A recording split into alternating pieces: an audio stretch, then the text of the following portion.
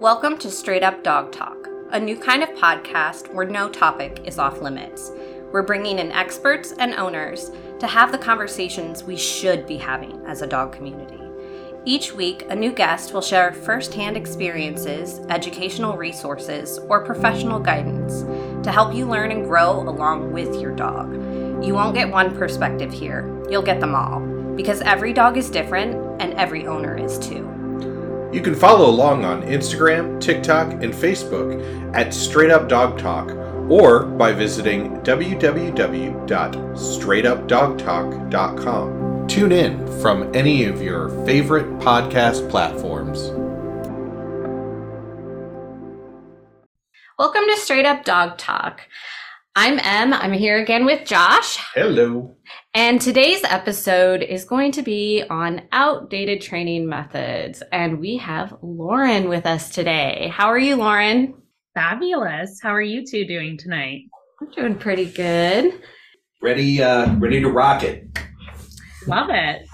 This is a super important episode because there are so many trainers out there right now and so many different modalities of training out there right now that I want to provide a good span of what's available out there, but I want to only provide what's healthy and good for the dogs. And the first thing that I want to talk about is how important certification is when you're looking for a trainer. So tell us a little bit about yourself, your certification, how you got it, and what that signals to people when they're looking for a trainer. Hi, I'm Lauren Sisak, owner of Stella. We offer training and sitting services, and the two go hand in hand. I found that as I was providing sitting services and training services, that there was really a deficiency in both, right? So I would have a training client and they couldn't find a really good sitter, or maybe I had a sitting client and they couldn't find a really good trainer to support their services. So we really tried to provide holistic care inside the home, outside the home, and when you are and are not present. And I actually started out as a corporate insurance saleswoman. I did that for almost a decade. And then I adopted Stella. She was supposed to be my perfect dog. And in a lot of respects, I would argue today, she's near perfect. I'm pretty happy with where we are now, but that is not where we started. When I first got her, she was a 6-month-old menace. She pinched a nerve in my shoulder. Within a week, I probably wanted to return her 10 times over that first couple of weeks. And it was complicated even further because I was still grieving the loss of my dog, Sammy.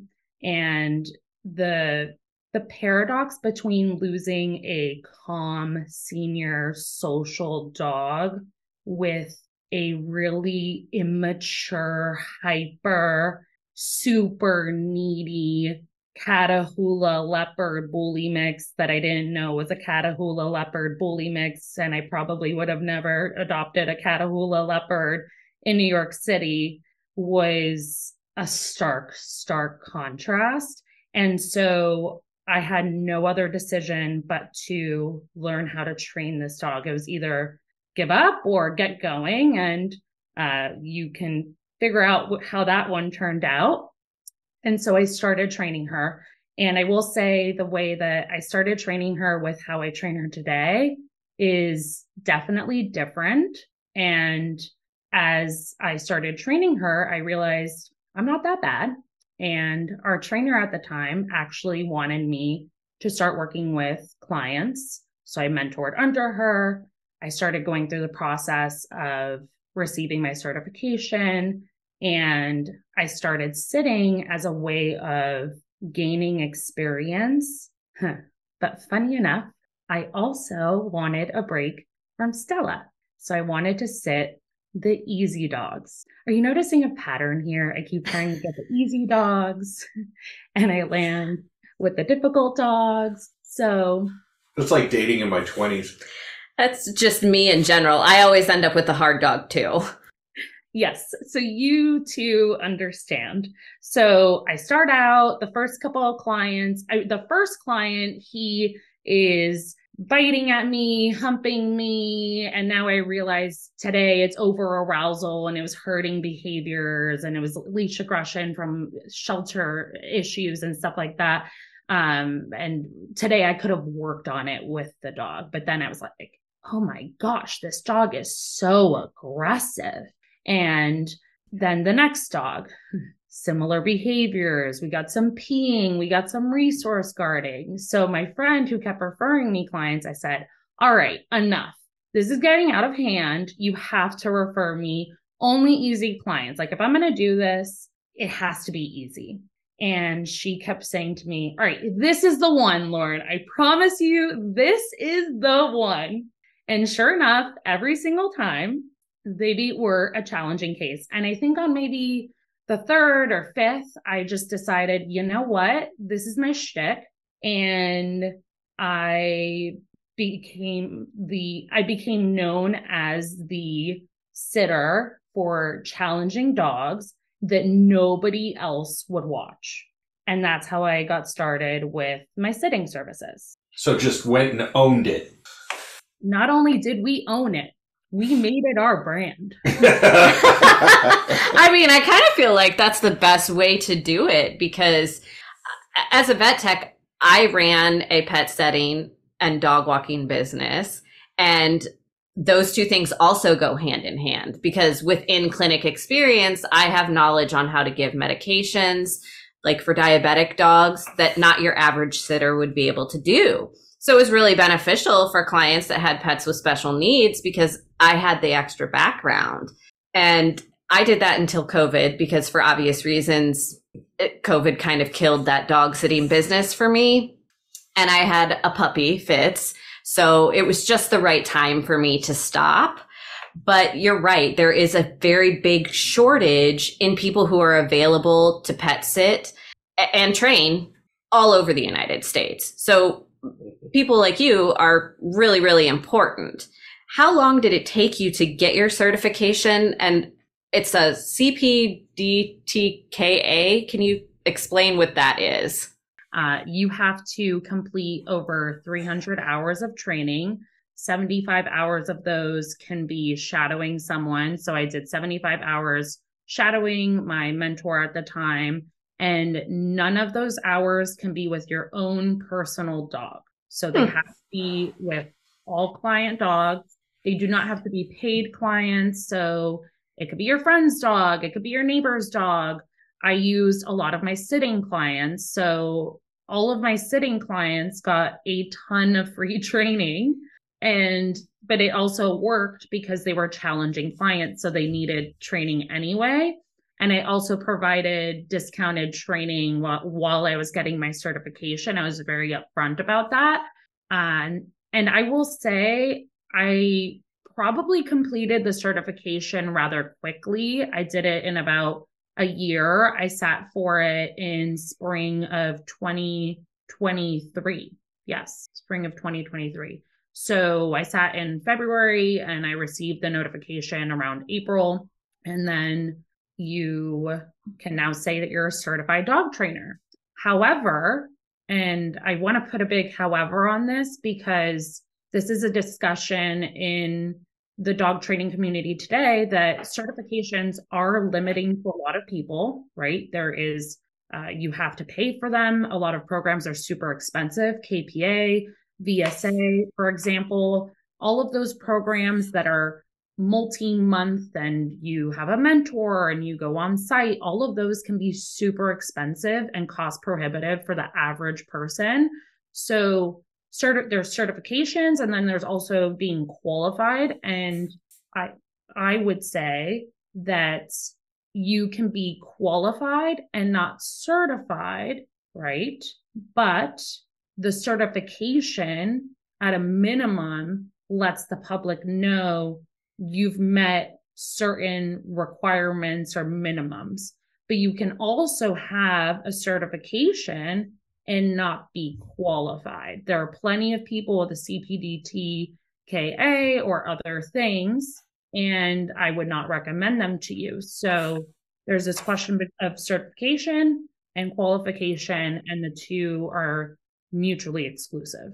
Just a short note here. The CPDTKA that we've been talking about is Certified Professional Dog Trainer, Knowledge Assessed. But on the same point, when you were talking about certification versus actually knowing what the hell you're doing, I mean, that's in every certification. I mean, you mentioned you had worked in the insurance field. I know plenty of people that they're certified.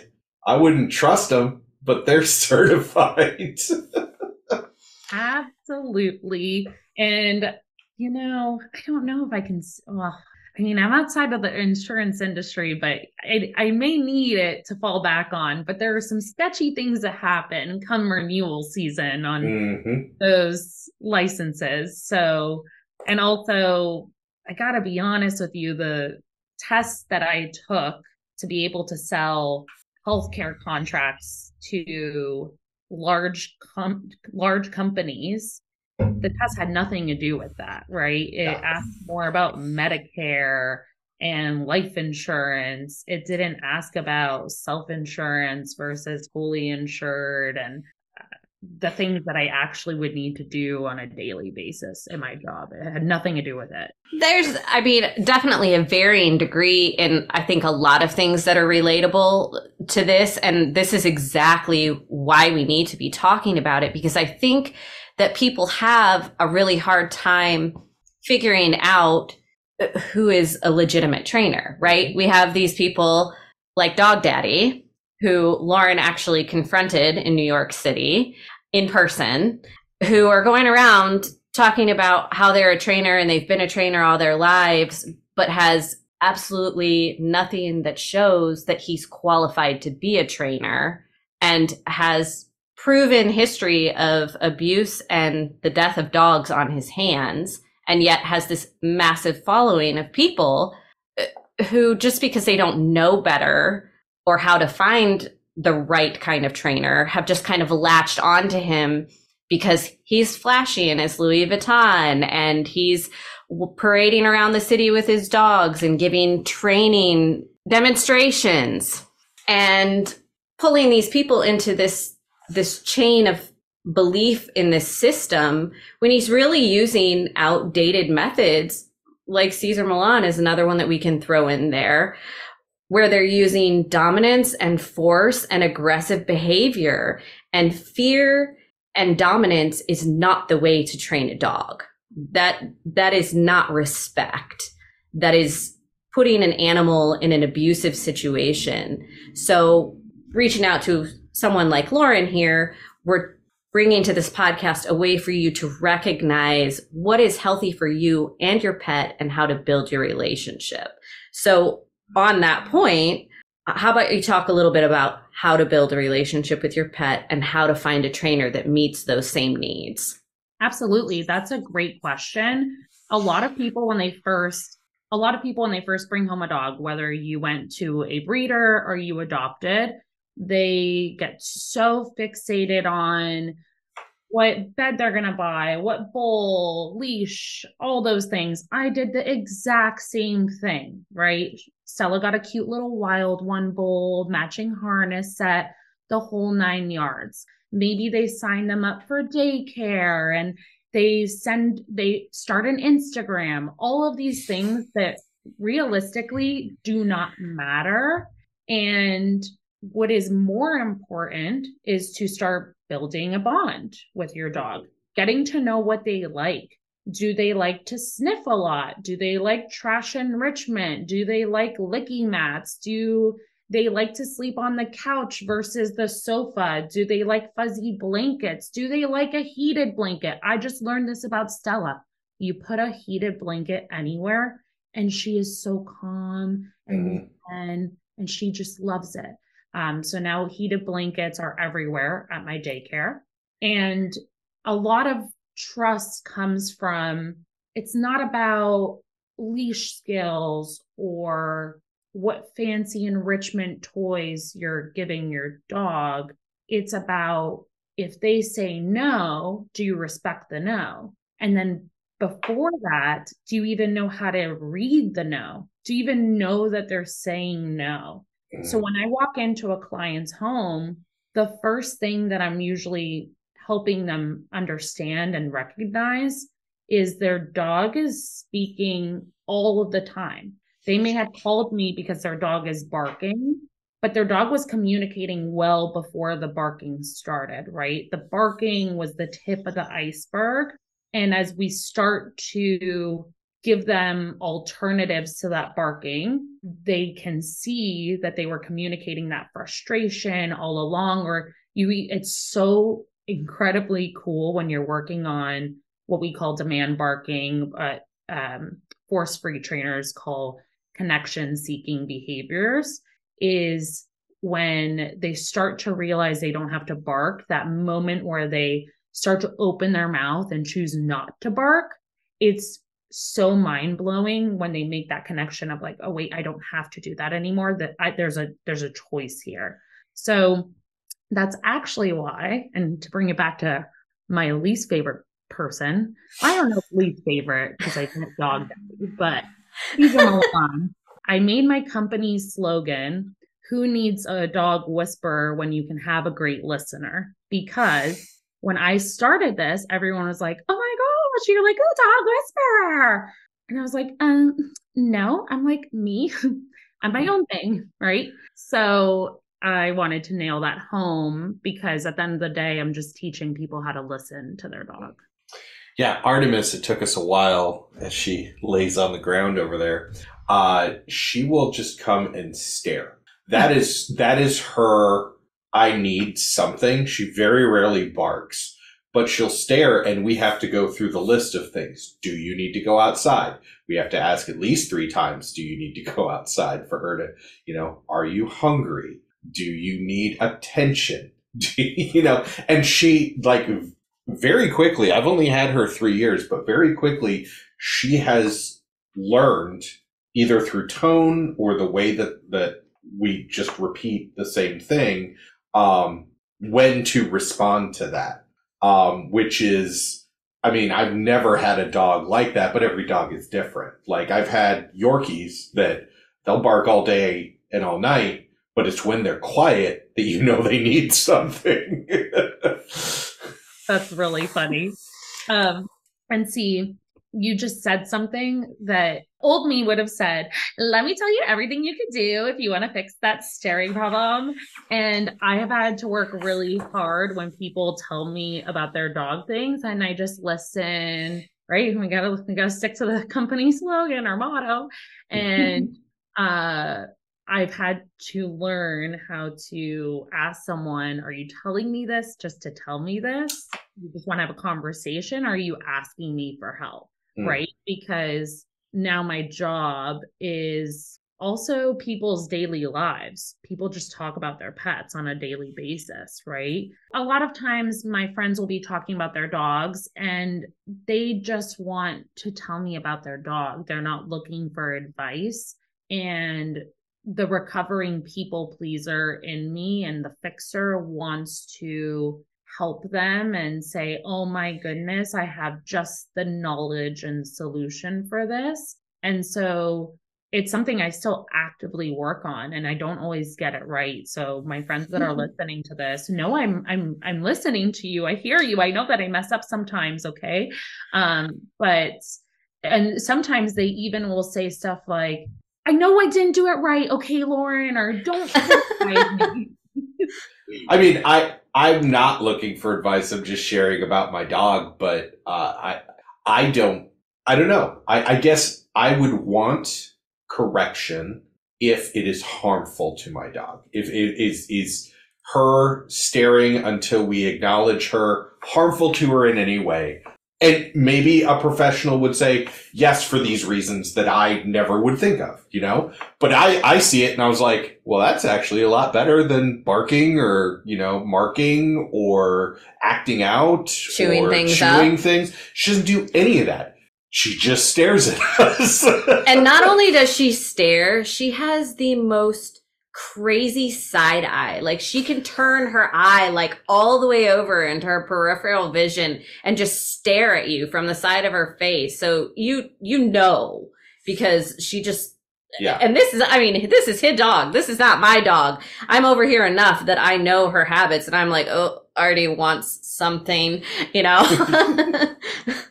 I love it. I love it. No, it is not harmful to have your dog staring at you, and people actually will train this, and certain breeds are literally bred to stare at you, right? So Aussies, border collies, they're going to be hyper fixated on your face if you tried to train it out of them. That's like asking them to stop breathing.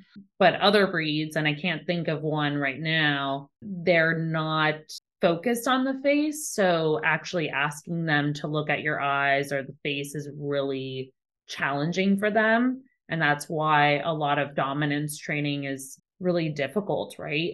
You will see a lot of dominance trainers super obsessed with eye contact and watching you and all this stuff. But I have found that when I'm working with dogs, one of the most popular pattern games, and pattern games were developed by Leslie McDevitt. Highly recommend that everyone checks out her work. One of the most popular games that we use is the up-down game. And pattern games are a way for the dog to get into a nice meditative state. They're just doing the same thing over and over. So you put a treat down on the ground, they look up, you put a treat down, they look up, over and over. Now they may look off to the side at the trigger, and that's okay, because you'll notice they'll come back to the pattern, and that's exactly what we want. It's giving them something else to do besides staring at the trigger, barking, lunging, pacing, whatever the behavior is that we're trying to reduce, right?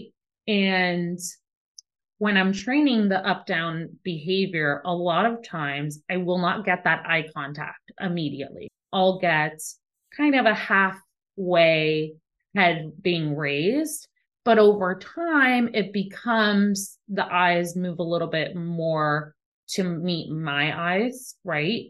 But at first it may not look like that. And there's a couple of reasons for that, right? They may be over threshold, they may be overwhelmed, they may be too excited.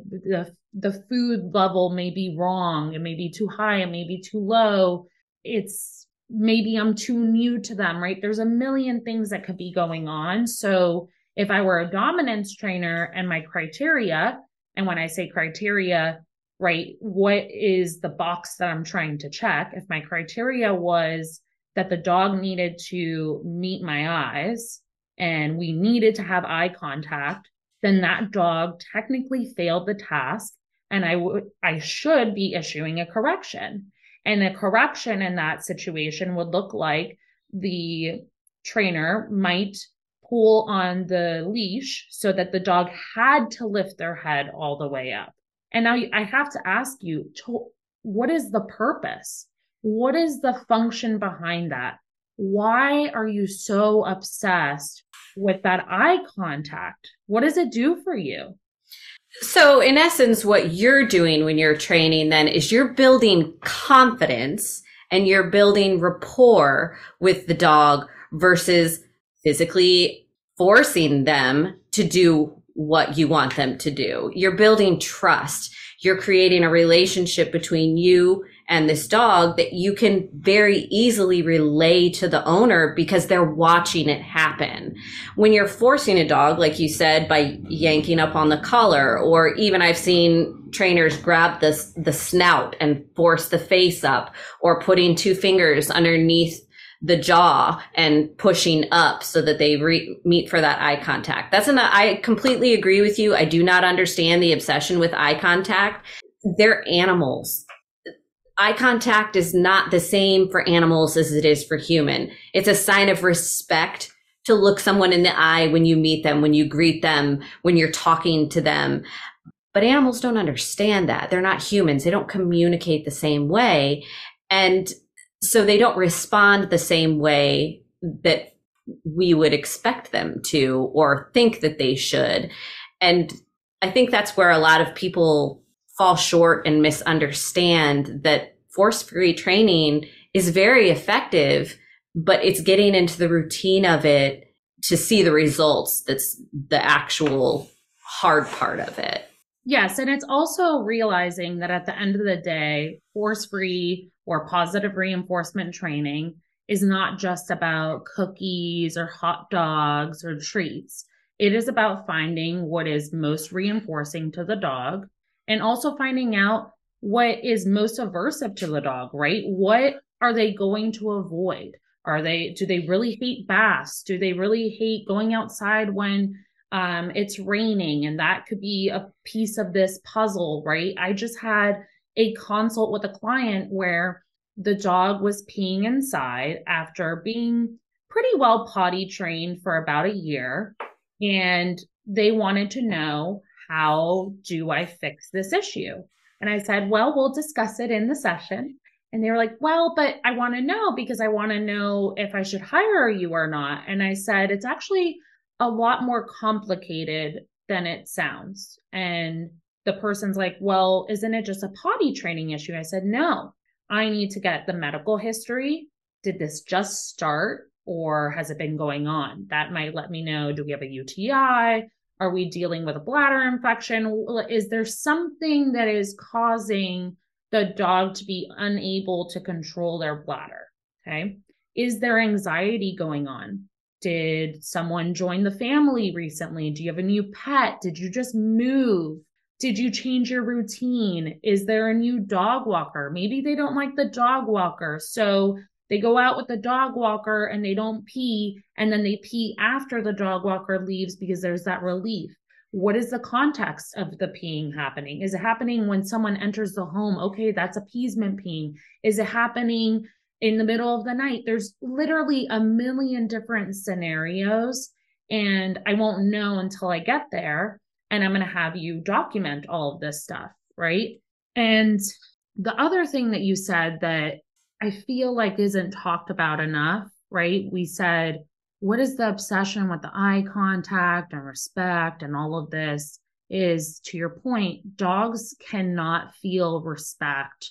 They can't be malicious and selfish and plot these really devious plans. And I would love to think that, Stella really wanted to ruin my life when I adopted her, when she didn't want me to be able to leave her alone so I could go to Soul Cycle, and she peed on my West Elm rug and all of these things that made me change my entire lifestyle. But she was just a puppy who was really anxious and didn't know where she was, and she just needed TLC, right?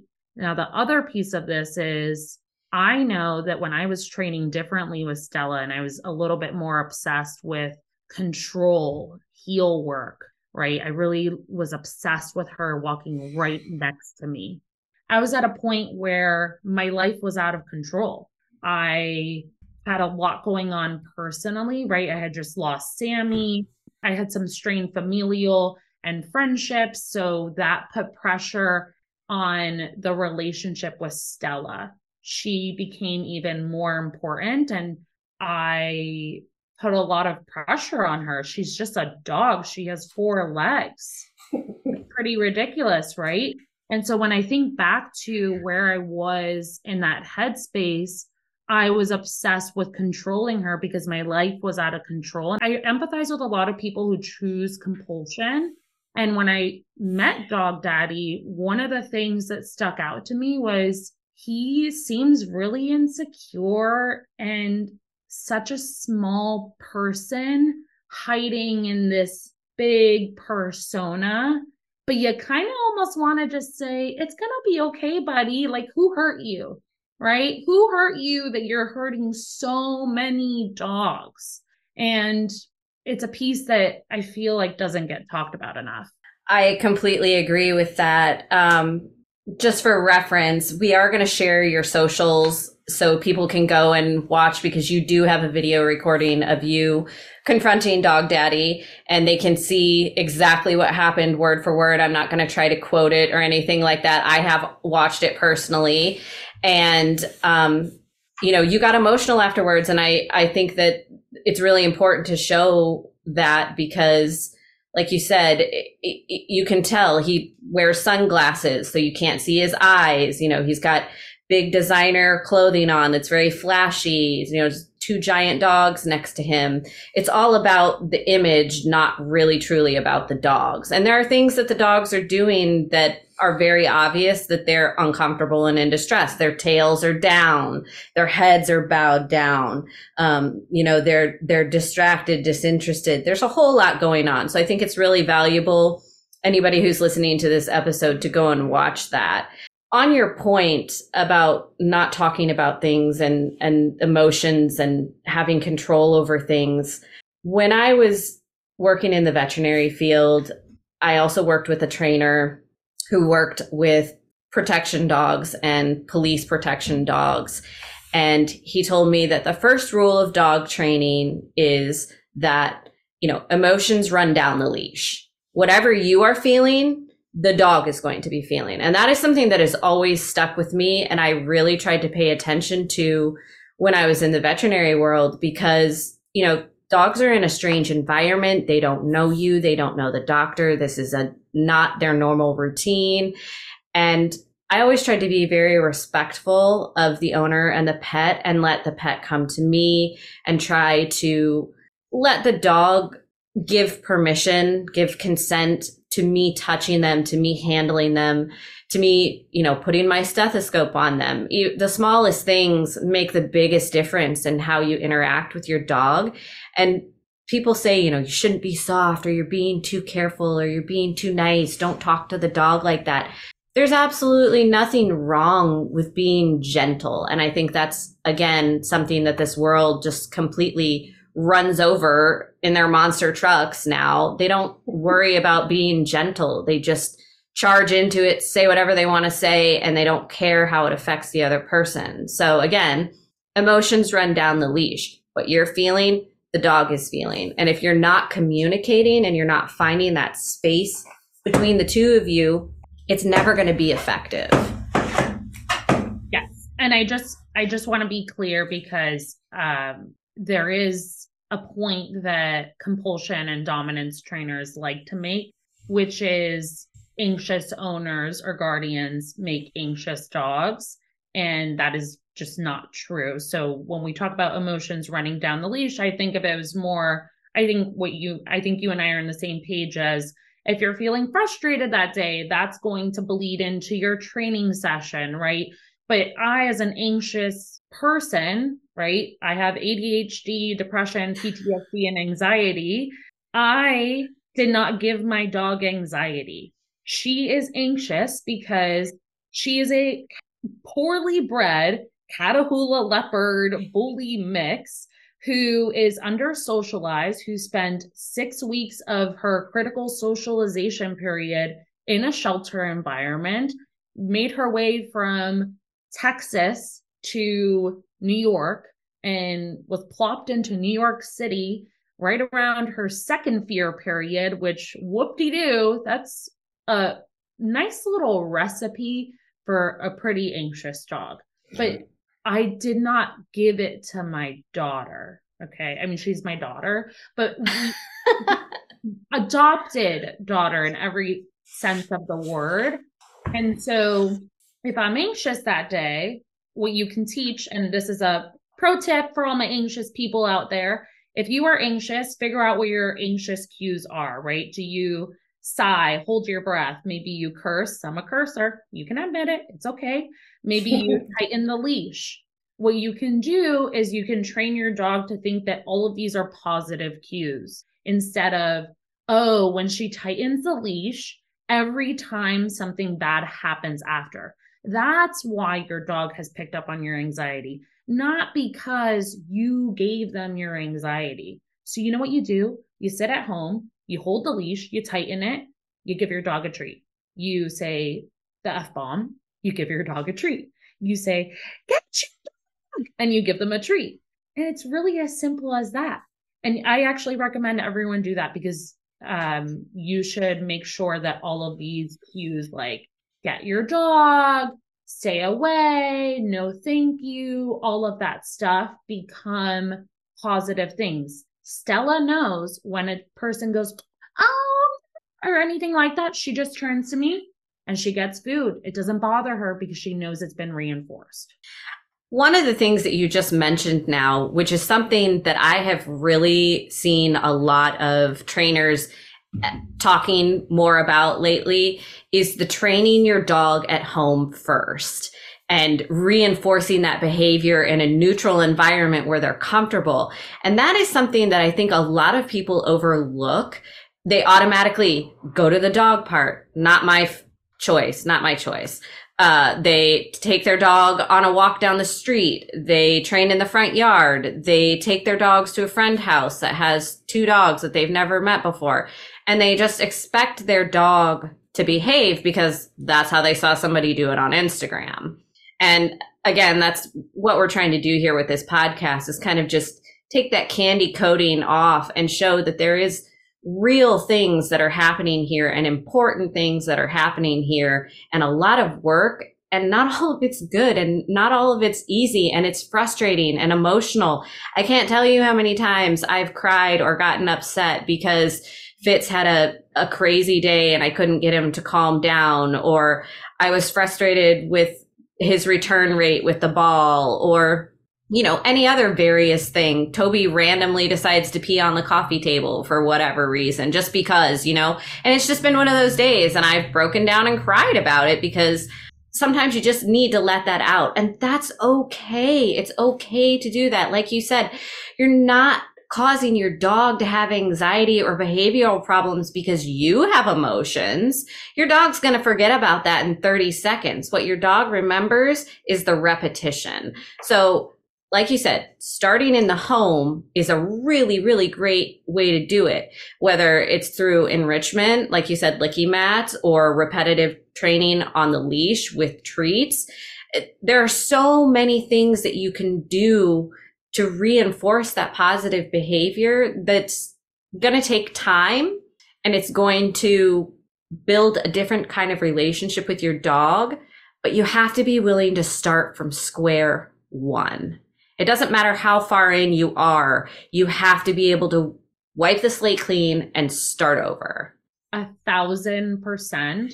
And I will say that is another huge difference between force-free and compulsion is, and if you notice, that's something that Dog Daddy does. He hosts the training sessions in a facility where dogs are not going to be set up for success. So when he asked me, would you handle these dogs at one of my training sessions? And I said no. It was because it's a manufactured session. It wouldn't be what I would do, right? It wouldn't be my own training setup. I would choose to do it a completely different way. So that's not a level playing field, right?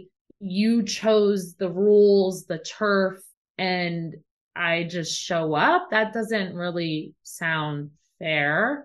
But then again, that's exactly what a compulsion trainer does, right? They chose the turf and the rules, and they also forget to tell the dog the rules, which is always fun.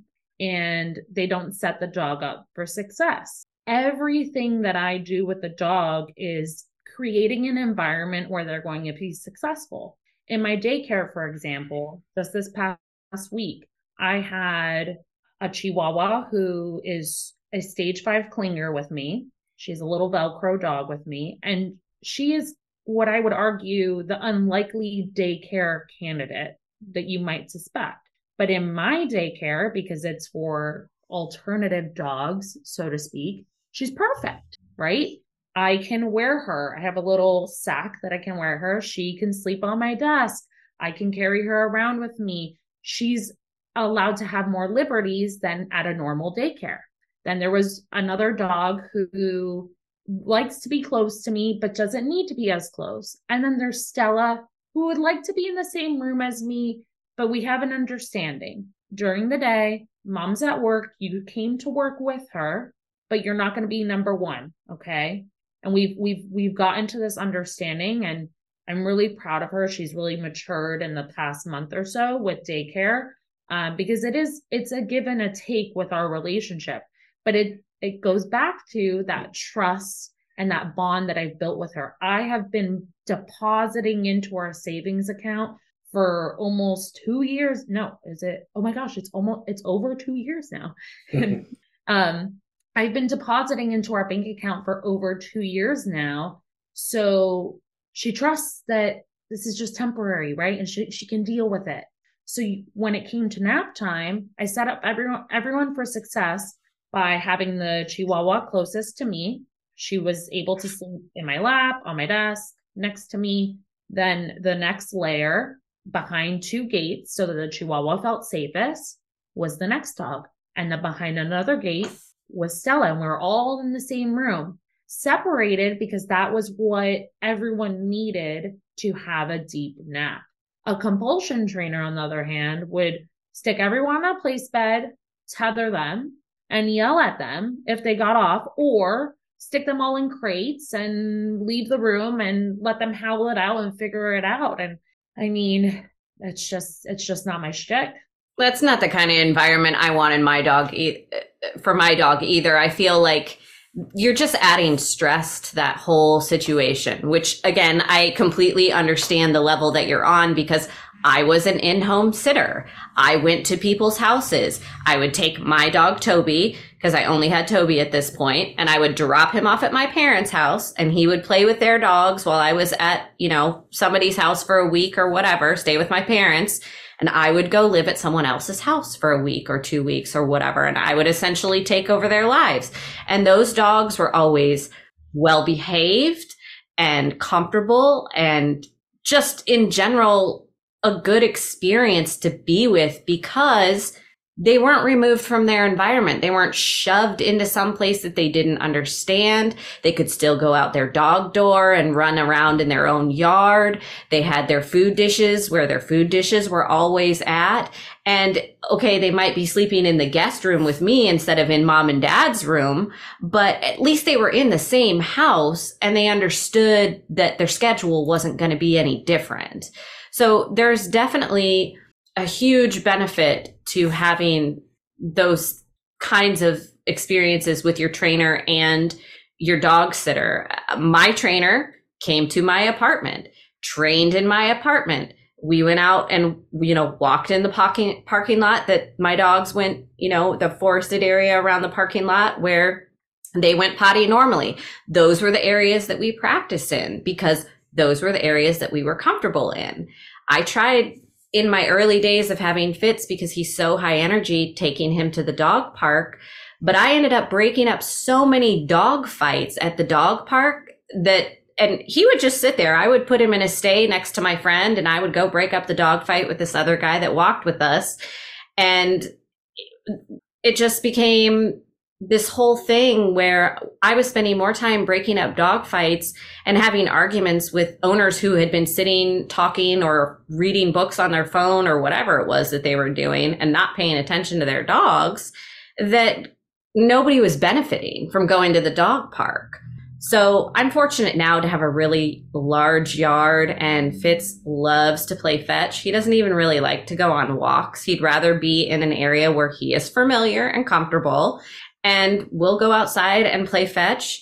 And when I hire a dog sitter, you better believe she stays at my house. She knows how to play fetch with him. She doesn't try to force him on a walk. And she knows that she can sit on the back porch with Toby in her lap and Fitz will entertain himself with his ball if she needs to. And it just works out so much better for everybody. Yes. And what's so interesting in this next evolution of my sitting services? Because I used to be just like you. I sat only in people's homes exclusively. And that was by design because at the time, Stella could not have handled it. And it would have been a whole thing. And it got to the point where my mom was flying up watching Stella because Stella still had such a limited social network, which I can't believe it still baffles my mind that used to be our life, where the only person that could watch my dog was my mom. And this weekend, one of my sitters is going to watch Stella for the first time. And I'm not even going to be in the same state. I'm going to be in Jersey and she's just coming over for an hour. And I've already done this with a couple of other people. So I'm not even concerned. And she's going to watch her for my birthday next week. Love that for me that I was able to use my own services. And with this evolution of my sitting services, I used to think the only model that could ever work was in the client's home. And now I'm finding that there are the dogs that actually crave that social interaction, but in a controlled fashion, right? So in an environment like my apartment where it's going to be max 4 dogs, or in one of my sitters' apartments where it's going to be max 2 dogs. But then there's also the other type of clientele with separation anxiety, dog reactivity. Maybe they're seniors, maybe they're injured, maybe they're sick. I also just had a situation where the dog just had too much activity for that week. And so they just didn't want to have the social model and they wanted that flexibility. So now I went from, okay, I'm only going to find sitters that are going to do in-home sitting. And it just so happened I could only find sitters that could only do sitting in their home with their dog. To overnight, I found my unicorn sitters that can do separation anxiety in the client's home. And now I have these 2 models. And then I have my model that's completely different, that's more multi-dog, and there's a trainer involved. And now we have this variety that doesn't exist in the marketplace, frankly, right? It's no, you're right. Or you go to boarding, or you go to mini boarding, right? A sitter that maybe takes 8, 10 dogs, something like that. And so there's this now premium concierge service that we're developing. And I'm about to have 7 sitters, which is insane to me. And as I hear the client's stories, I'm now realizing exactly I built the model without even knowing who the client was. And now that I have the client in front of me, it makes so much sense to me, where people are craving that social interaction for their dogs, or even my clients that always booked me for in-home sittings have converted to my daycare and sitting model because we've gotten to a place where with their training where they're now like, you know what? We're ready to expand my dog's social network. This is the year. We're going to do it. And they did it. We're doing it. And it's so cool for us all to be in this journey of, okay, year 1 was everyone building up their human social network. And year 2 is building up their dog social network. So that Chihuahua that I told you about, she went from me being the only person who could sit her to now she's been able to meet 4 other people. And she just did daycare this week with 2 dogs. And she's going to do daycare next week with another new dog. And she's going to crush it again. Like, that is so cool to me. I love training. I think that what you're doing is absolutely incredible. And I think that you're going to need to trademark this and start spreading it across the United States, because there really is a deficiency. There really is a need for this everywhere. When I quit pet sitting, that was the biggest struggle with so many of my clients. Who do we go to? Who do we go to? Where do we go to? Who do you recommend? Honestly, I finally had a girl that came along, and then I found another one. So, I've been able to balance it out a little bit, but it really is hard. It really is hard. And I think a lot of people struggle with it. So if you guys have learned anything from this episode, find a dog trainer who also pet sits and find a dog trainer who uses positive reinforcement training. Lauren, I want you to come back on another episode and have a whole conversation with me about enrichment training and how you can work that into your regular training methods and how that really helps dogs develop, their mental stimulation and how it also burns down their activity. Unfortunately, we do have to wrap it up for tonight, but fabulous. Thank you so much for having me. Yeah, absolutely.